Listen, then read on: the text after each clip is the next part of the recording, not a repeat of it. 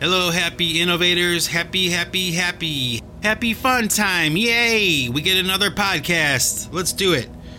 So I left off, right, on my 50th episode of the Singularity Podcast. This is the 51st.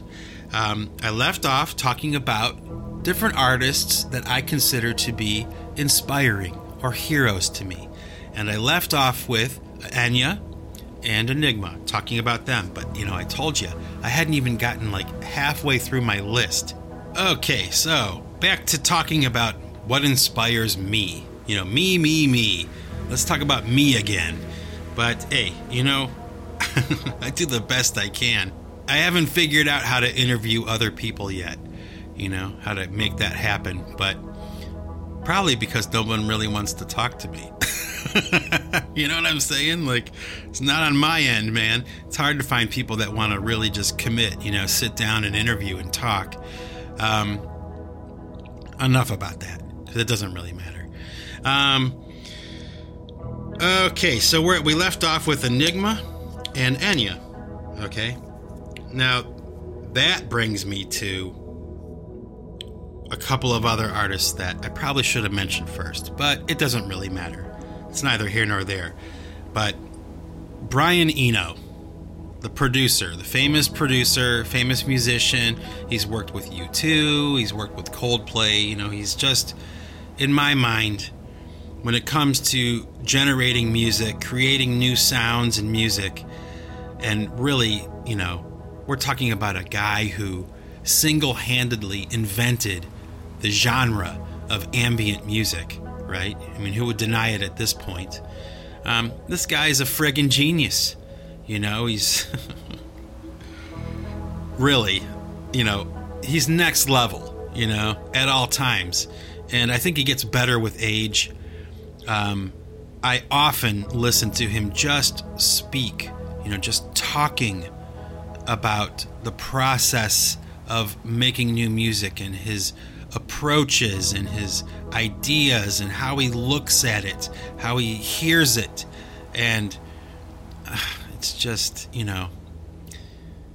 I was turned on to Brian Eno by a guy a long time ago who I don't speak to anymore. But I'll tell you what, I'm grateful that he turned me on to Brian Eno. And I still, even though I don't talk to that dude anymore, I still listen to Brian Eno. And he, just as much as Michael Cretu, Enya, U2, and a couple of the other bands that I'm going to talk about, has influenced and inspired me and is a hero to me, at all times. He never gets old. He never fades away. He stays fresh. He's right in the forefront of my existence at all times. And I can't say enough about it. I was given the Apollo CD, Brian Eno, Apollo CD, by that dude I was talking about so many years ago. And right away, from the very first opening track of that CD, everything changed. Everything changed. There's only been a handful of those. And man, that was one of them. And I would say with somebody like Brian Eno, what I admire about him most is really not his music, although I admire it a great deal. What I really admire is his spirit and his approach and his ideas and his attitude about creating and generating new sounds. Not just music, but new sounds. Sound design, He is a master at that. And he's in my hip pocket at all times. Something to aspire to. Something to try to be like, Maybe not sonically, maybe not sounding just like him, but approaching this whole thing with a certain kind of almost scientific attitude, and being open to new ideas and being truly creative, I'm sure, really, if you're a musician who records your own music at some point, Eno has kind of like been inserted or injected into your formula somehow, right? And yeah, you might not be making ambient music or something like that, but he's in there. You know, he's that brilliant, and he's that kind of musician, you know, a music scientist, really. And, you know, I want to say really quick, you know, I mentioned the Cocteau Twins, how I rediscovered them, but, you know, what I didn't really emphasize, I think, enough is exactly how creative and interesting the voice, you know, the vocals of Elizabeth Fraser are to me. Like, when I listen to them, when I listen to Cocteau Twins, the music is really great music, okay? But what really intrigues me and really kind of sets me off, all right, it makes me want to go into the studio and record, is like when I hear what she's doing with her voice. Because I'm a singer too, okay? I make the music and all that stuff, but singing like with your voice and playing the guitar are really very different, separate things.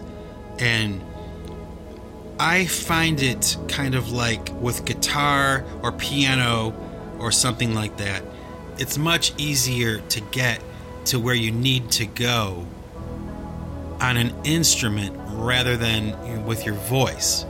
It's like a whole different animal. And I wouldn't say that I've struggled with it, okay, but it did take me a long time to kind of like get to where I am. I'm not a natural singer, and I would say honestly, most of the time I think I get pretty close to the target, but my process and my process in conflict with my aspirations has kind of forced me to kind of like formulate my own way. Okay, like I can't get to where I want to go, so like how can I compensate, you know? And somebody like Elizabeth Fraser is an inspiration to me because her approach to singing is so odd and so unusual and so very, very different from any other singers that have ever lived. I'm serious. I mean, this is a woman who would come up to the microphone and, I mean, it's been reported, okay, that she wouldn't even sometimes be singing words. You know, that she would be making noises with her mouth. And when you listen to these tracks that she's laid down, these beautiful layers of these really melodic and just amazing choices of notes and where to go and what to do, unprecedented. Enya's a little bit different to me, you know, obviously she's a lot more proper, a lot more traditional, but Elizabeth Fraser, oh my gosh, you know, each song is a revelation, and it's certainly an inspiration, you know, when you're trying to be a creative singer. So there you go, Liz Fraser. Whew. Man, I know for a fact that there are people listening to this podcast right now that know exactly what I'm talking about, because they hear the same damn thing when they listen to Cocteau Twins. Unprecedented, unmatched. To this day, nobody has gotten close. Although I would say, as a side note, I think there's a song by Adele called Send My Love to Your Lover. I think that's the title. I'm a little embarrassed that I don't know for sure. But I think Adele was attempting a Liz Fraser thing.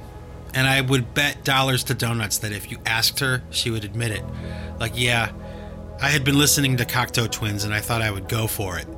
Because listen to that track. Send my love to your lover, or send my love to your next lover. And you tell me, okay? Do you hear Cocteau Twins? Because I do. Okay, so onward and upward. Let's see.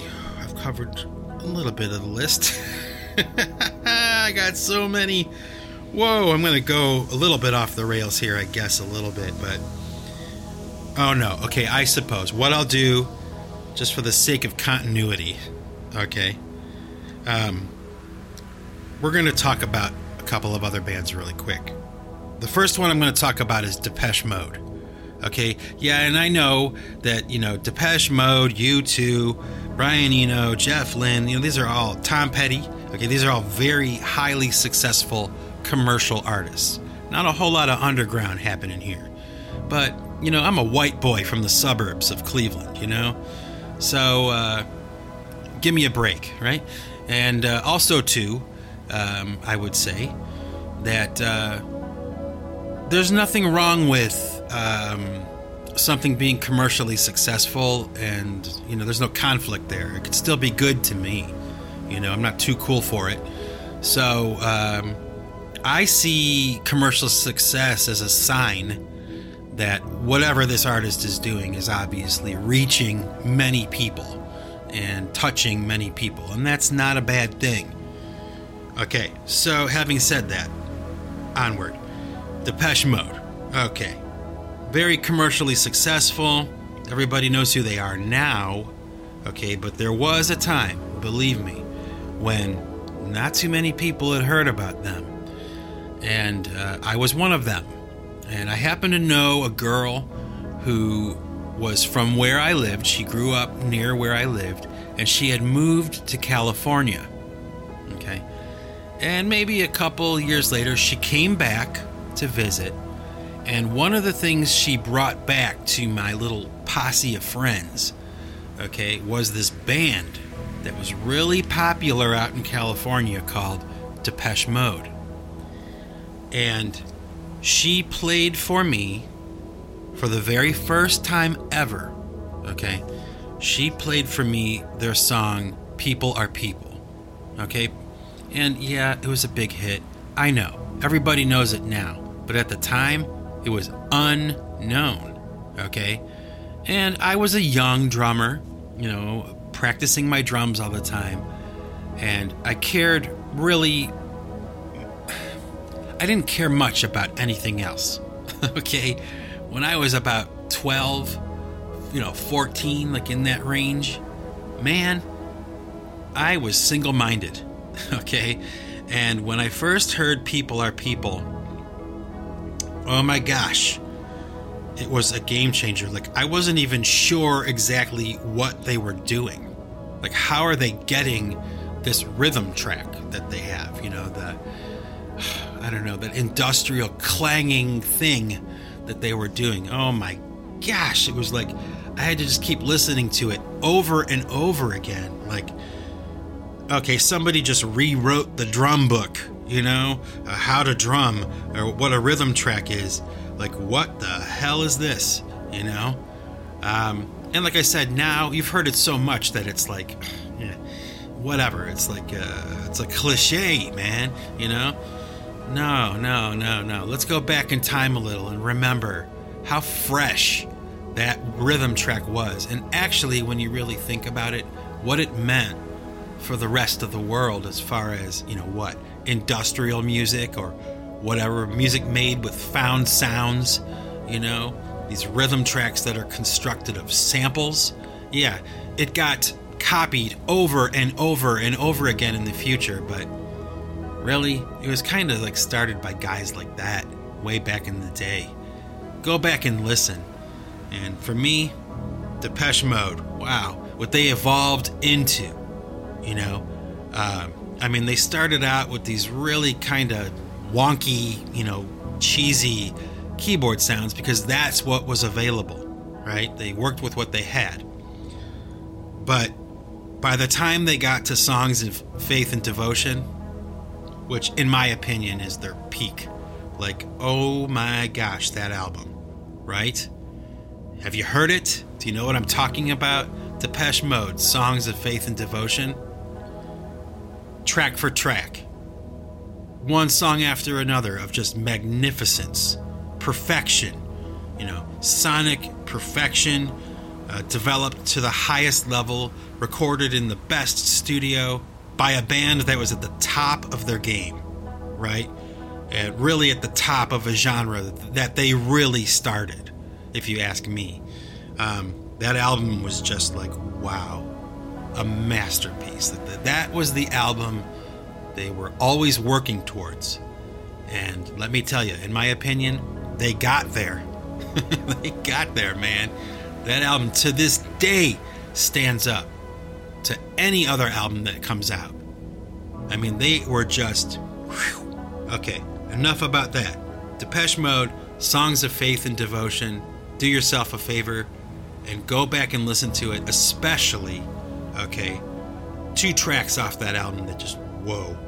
There's a song called Rush and a song called In Your Room. And oh my goodness, that changed the game for me, you know? A whole new horizon, a whole new level, a whole new bar to try to reach as a musician. And I'll probably never get there, but that's okay. I'll keep trying, you know? Next up, man, maybe this band should have been first on the list. I don't know, because they're pretty major to me, okay? But The Mission UK. Now, I know I did an episode way back in the day, I think a Snowflake 33 episode, where I talked about their song, The Garden of Delight, okay? But that's really not really where the story ends. It does not encapsulate the greatness of this band. Because there's just so much. As a drummer, okay, Mick Brown, the drummer for The Mission UK, probably one of my biggest influences on the drums. Not necessarily because of the complexity or anything like that, the sophistication of his drum tracks, which there's plenty of that in his drumming, trust me, okay? But it was more this idea of hitting the drums, you know, like killing them, smacking them loud, you know, AC/DC, loud drums. That really kind of is compelling to me, even to this day, you know, when a drummer is really hitting them. You know, it's almost kind of like there are fads. I mean, you may or may not know this. You probably don't, because you probably aren't a drummer or whatever. You probably don't even care, okay? But in the world of drummers, as far as I'm concerned, there's like these eras, you know, these fads of technique and what's popular and, you know, the way to be now. Like, for instance, how people were drumming in the 90s is very different to how drummers were drumming in the 2000s. Like, there are things that come and go, all right? And right now, as we speak, we live in a time where there's either fake drumming, okay? Like, they're not even real drums. Like, you don't care because you're just listening, you know, you're just dancing to it. But to me, it's bothersome sometimes because it all sounds the same, you know? There's no real drum sounds anymore. But I have to say, there are a handful of bands that are emerging right now that are kind of ushering in a change, okay, of drumming technique, and that John Bonham-esque, hard-hitting delivery is happening again with bands like the Rival Sons, and I hate to admit it, but Greta Van Fleet, who, I'll just leave it there. Won't say anything bad, because I know a lot of people like them. Just don't ask me what I think. But I do admire the idea of the drummers of this next generation that are coming up, you know, putting a little sweat and muscle behind it. Not this light-handed, pansy-ass, you know, approach to the instrument. It's a percussion instrument. You're supposed to hit it, you know? Now, I understand nuance. Yes, I understand. I can hear the drummers screaming, ah! You know, technical nuance and things like that. Yeah, that's fine. Good luck with that. That's not what I'm interested in. And that is why I like Mick Brown from The Mission UK. Because, yeah, he had his subtleties and his little inventive things he did. And he had, light-handed percussion sometimes, conga drums and those kinds of things to enhance the mood. But for the most part, it was crack and thud, kick and snare drums. Like, not playing around, not joking around. As serious as a heart attack, attacking the instrument, and you can feel it in your chest. You put the CD on, you go see him in concert, whatever. You're feeling the drums more than you're hearing them. That's the way it should be done, if you ask me. Okay? Now, that's the drums of the Mission UK. I haven't even gotten to the guitars or the vocals yet. Okay? But we're going to go to the guitars right now, because probably, like, if the Edge was an influence on my guitar playing, if that were the case, which I would suspect at this point it was, the guitar playing from Simon Hinkler and Wayne Hussey, two guitar players playing off of each other in these Mission UK songs, let me tell you something, okay? These two dudes, as a team, one, without question, they reinvented the 12-string acoustic guitar. If you don't believe me, go back and listen to Heaven on Earth off the Children album, okay? Tower of Strength off the Children album. Those two songs, by the way, are joined together on the album. They're continuous play. So, you can press play at the beginning of Heaven on Earth, and then it segues into Tower of Strength.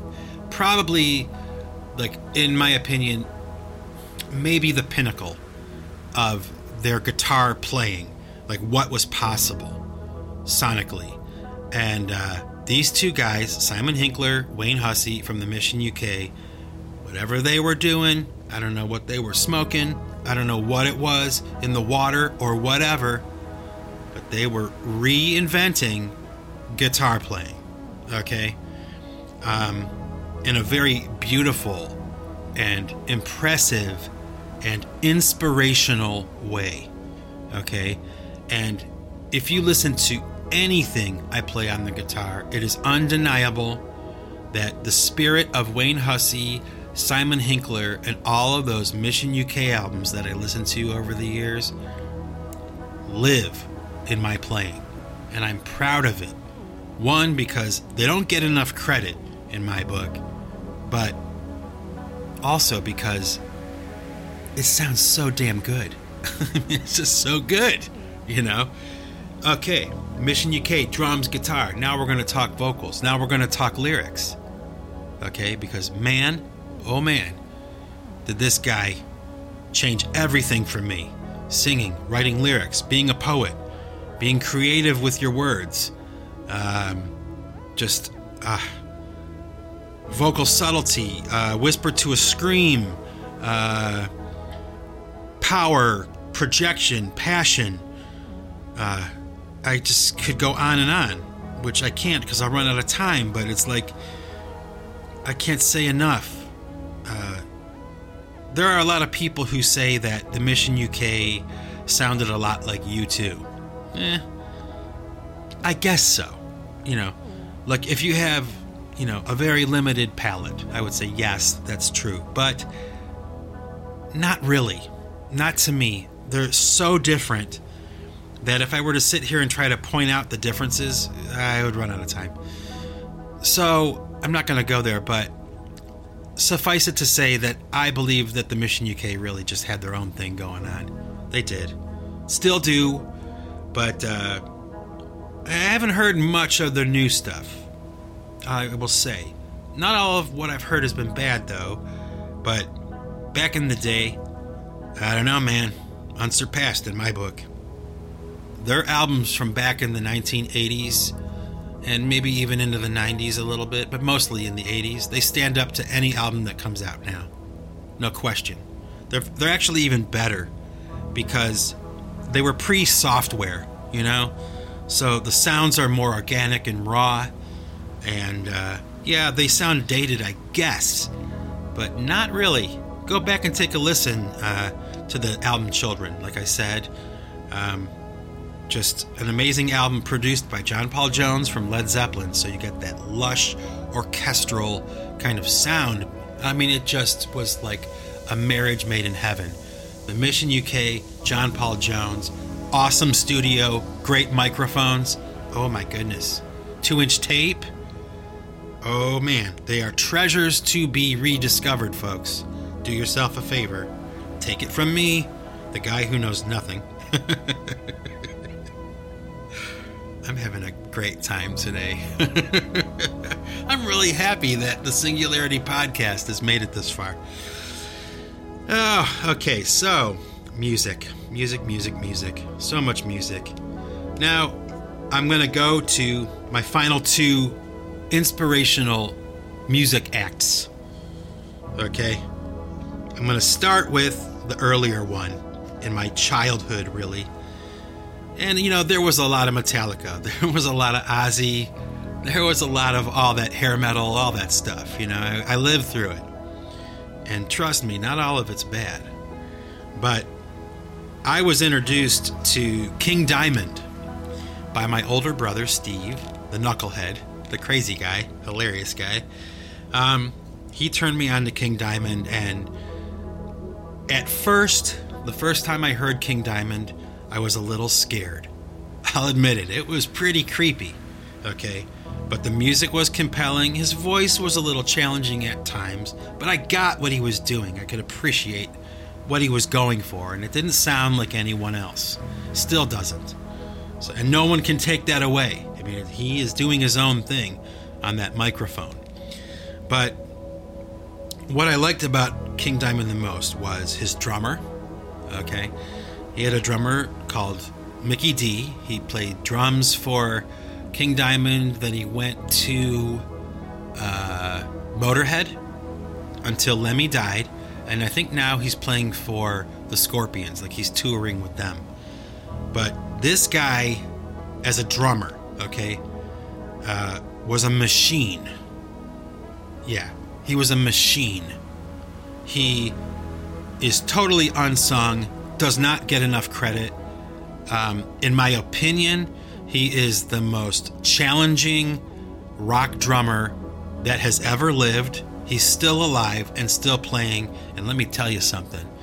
He hasn't lost any of his energy over the course of his career. In fact, if anything, not only has he maintained his level of energy and power and control behind that instrument, but I think he's actually kind of augmented it a little and actually gotten better as he's gotten older. If you don't believe me, type in Mickey D drum solo on YouTube and just see for yourself. Mickkeeedee. Mickey D drum solo. Check it out. The guy is superhuman, okay? And I don't care what anybody else says, okay? Because let me tell you, I've been drumming for a long time, and I've seen and heard so many drummers that I really paid attention to, I really investigated, I really cared about. But man, when it comes to next level drumming, okay, that's the guy. And I would imagine that, he'll probably never be surpassed. I don't know. Carter Buford from Dave Matthews Band comes pretty close to that level, but Carter Buford is a little more subdued. Mickey D, the guy from King Diamond, Motorhead, and now the Scorpions, he's just like, watch the drum solo, see for yourself. It's next level drumming, okay? And last but not least, one of the bands that has made my radar over the past 10 years that are really important to me, and they astound me, is Rammstein, the band from Germany. Man, they sing in German, can't understand a damn thing he's singing about, but for some reason it doesn't matter. Now you gotta really think about that, okay? I guess what you really have to think about, now that I'm saying it, is this is a band from Germany who does not sing in English, yet can sell out Madison Square Garden 2 or 3 nights in a row. Now think about that. A band from Germany coming to America and selling out Madison Square Garden in New York, not once, not twice, like 3 nights in a row. Just think about that. The audience speaks English, the band sings German. You got to be pretty damn good to pull that off. And let me tell you, folks, they are the real deal. Now, there are a lot of musicians and artists that have influenced me, whatever, okay? But honestly and truly, when it comes to playing guitar and that kind of stuff, especially with pipe choir, not so much with PC3 or PC1, okay? I aspire to what Rammstein are doing on the guitars. Now, I forget the 2 guitar players' names. That's probably a bad thing, but it doesn't really matter. Like, they are more creative and more powerful than most other bands you're going to find nowadays. I mean, they are creating music that is more compelling and powerful and heavy. I mean, really heavy. Not fast, not death metal. That's not what we're talking about. We're not talking about that. We're talking about heavy. Heavy. They are the best example of what heavy metal could become and has become. They are state-of-the-art, cutting-edge heavy metal. Because if you ask me, I mean, yeah, there's armies of speed metal bands, death metal bands. They mean nothing to me. Speed means nothing to me. Okay? It's about power. That's what people don't get about heavy metal. Like the people who don't like heavy metal, it's not about being loud. It's not about being dark. It's about having power and projecting it, riding the lightning, so to speak, as a much more famous and talented singer once said. You know? Think about that. That's what Rammstein, to me, represents, and that's what they inspire me to do. They inspire me to want to be heavier on my guitar and to come up with riffs and things like that that are really just compelling and just sound wicked, you know? Listen to their tracks, man. They have this one song called To Der Weg. I don't even know if I'm saying it right. Live at Madison Square Garden. They film the concerts. And let me tell you, once a week maybe, I watch the video just to make sure, you know, it was as good as I thought it was. Wow. You know? Metal done right in a modern way. The top of their game right now. At the top of their game. They just released a new album, and they have a couple singles, and of course the videos are all dark and violent and morbid, but the music, man, yeah, don't need the videos so much, but the songs, the guitars, what they're doing. 2 dudes, you know, playing in stereo, one on each side of your headphones. Wow. Do yourself a favor. I mean, just the distortion, the tone of their guitars even, you know? Something to aspire to. Wow. Rammstein. Okay. So now that we've covered that part of the music thing, I'll finish off with a couple of honorable mentions. And these go back to my infancy, really, because I grew up in a house with older brothers and sisters, and they were always kind of playing me music and stuff, and they'd be playing their records, and I would be listening and reacting, and, you know, all that. So the first band that I would mention that I find inspiring, even now when I hear it, it kind of takes me back to my childhood, and I can also hear how those songs influenced me, but not in an overt way. They were kind of subconsciously there. Okay, and one of the bands I have to mention is Foreigner. Yeah, they're kind of like, you know, a commercial band, whatever, but and they're, you know, really, they're on the nostalgia circuit now. But their new singer is actually pretty damn good. Pretty good singer. Of course, he wouldn't have the job if he wasn't great, right? But really sad about Lou Gramm, what happened to him and his health and everything. He's still alive, still kicking, but he went through a thing, But when I was a kid, those albums were being played constantly. And one of the first albums I owned, that I personally owned, was Foreigner 4. I cared about their music and I liked it. And I don't listen to a whole lot of it now, although I do have their greatest hits, and every once in a while it'll pop up and I'll listen to it, whatever, great songs, well-written songs and really interesting in a lot of ways. But, oh my gosh, it's like, my formative years. Before I picked up an instrument, whoa, Foreigner is in there. And of course, last but not least, the cliche at this point, everybody says it, but Kiss. It was Kiss, man. When I was a kid, that's what it was all about. They were superhuman. They weren't human. And Peter Criss. Without Peter Criss, there would be no me. I would have wound up being like a dentist or something, or I don't know. I would probably be selling insurance or something. I'm not sure, but I would not have been a musician, most likely. So, love you, Peter. Thank you so much for the inspiration. Thank you for being a walking, talking comic book character. Yeah. So there you go. Pretty long list. And now, I'm going to talk about a couple of other heroes and inspirations I have outside of music. Okay, we're going to go into politics a little bit. We're going to go into spiritual heroes and inspirations, right? And a couple of artists, painters that have influenced me and inspired me and are heroes to me. But that's going to be in the next episode.